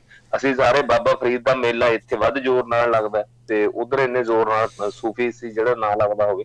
ਸੋ ਮਤਲਬ ਕਿ ਇਹ ਜਿਹੜੀਆਂ ਸਾਂਝਾਂ ਨੇ ਤੁਸੀਂ ਇਹਨਾਂ ਨੂੰ ਕਿਵੇਂ ਖਤਮ ਕਰ ਸਕਦੇ ਹੋ? ਹੁਣ ਨਵੀਂ ਪੀੜ੍ਹੀ ਵੀ ਅਪਣਾ ਰਹੀ ਹੈ। ਜੇ ਤੁਸੀਂ ਇਹ ਵੀ 2 ਪੀੜ੍ਹੀਆਂ ਪਿਛਲੀਆਂ ਪੀੜ੍ਹੀਆਂ ਤੱਕ ਸੀ ਜੀ, ਹੁਣ ਤਾਂ ਖਤਮ ਹੋ ਗਿਆ। ਹੁਣ ਨਵੀਂ ਪੀੜ੍ਹੀ ਵੀ ਤਾਂ ਵਾਰਿਸ ਸ਼ਾਹ ਨੂੰ ਗਾ ਰਹੀ ਹੈ, ਬੁੱਲੇ ਸ਼ਾਹ ਨੂੰ ਗਾ ਰਹੀ ਹੈ, ਸ਼ਾਹ ਹੁਸੈਨ ਨੂੰ ਗਾ ਰਹੀ ਹੈ। ਤੇ ਉਧਰਲੇ ਜਿਹੜੇ ਗਾਇਕ ਨੇ ਉਹ ਸਾਡੇ ਜਿਹੜੇ ਮਾਡਰਨ ਗੀਤ ਨੇ ਉਧਰਲੇ ਜਿਹੜੇ ਗਾਇਕ ਨੇ ਸਾਰੇ ਗਾਉਂਦੇ ਆ ਤੇ ਉਸ ਤੋਂ ਵੱਧ ਉੱਥੇ ਦਿਖਦਾ। ਮੈਨੂੰ ਯਾਦ ਆ, ਮੈਂ ਇੱਕ ਦਿਨ ਸਰਚ ਕਰਨ ਲੱਗਿਆ, ਇਹ ਜਿਹੜਾ ਬਾਬੂ ਸਿੰਘ ਮਾਨ ਮਰਾੜਾ ਵਾਲੇ ਦਾ ਗੀਤ ਹੈ ਨਿਗਾਹ ਮਾਰਦਾ ਜੇ ਤੇਰਾ ਲੌਂਗੋ ਅੱਛਾ, ਉਹ ਸਾਡੇ ਤਾਂ ਹਰਚਰਨ ਗਰੇਵਾਲ ਤੇ ਜਿਹੜਾ ਹੈਗਾ ਸੁਰਿੰਦਰ ਕੌਰ ਨੇ ਗਾਇਆ।